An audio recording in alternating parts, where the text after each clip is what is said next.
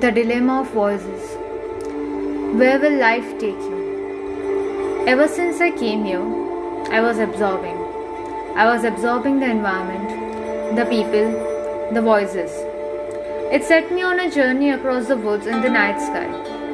I may not know the way, I may not know the turnings, but somehow it still felt safe, and I trusted my gut.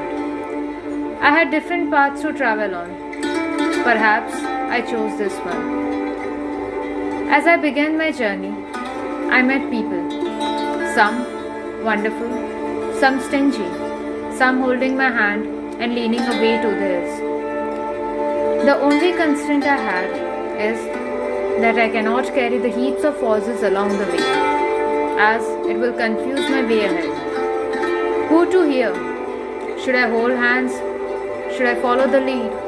Or trust the gut and let off the herd? Well, in one case, I know the path, but the radicals of the situations existed in the past. Following others, I did know the path, the good and the bad. Both lied in the past, and I knew I could succeed. Well, what should I do? Should I own my vulnerabilities or become tough person of today's corporate world? Well, honestly, the biggest challenge is to balance it. I chose to embrace my uniqueness and own up to my vulnerabilities. They made me me. May I own them. May I empower from them.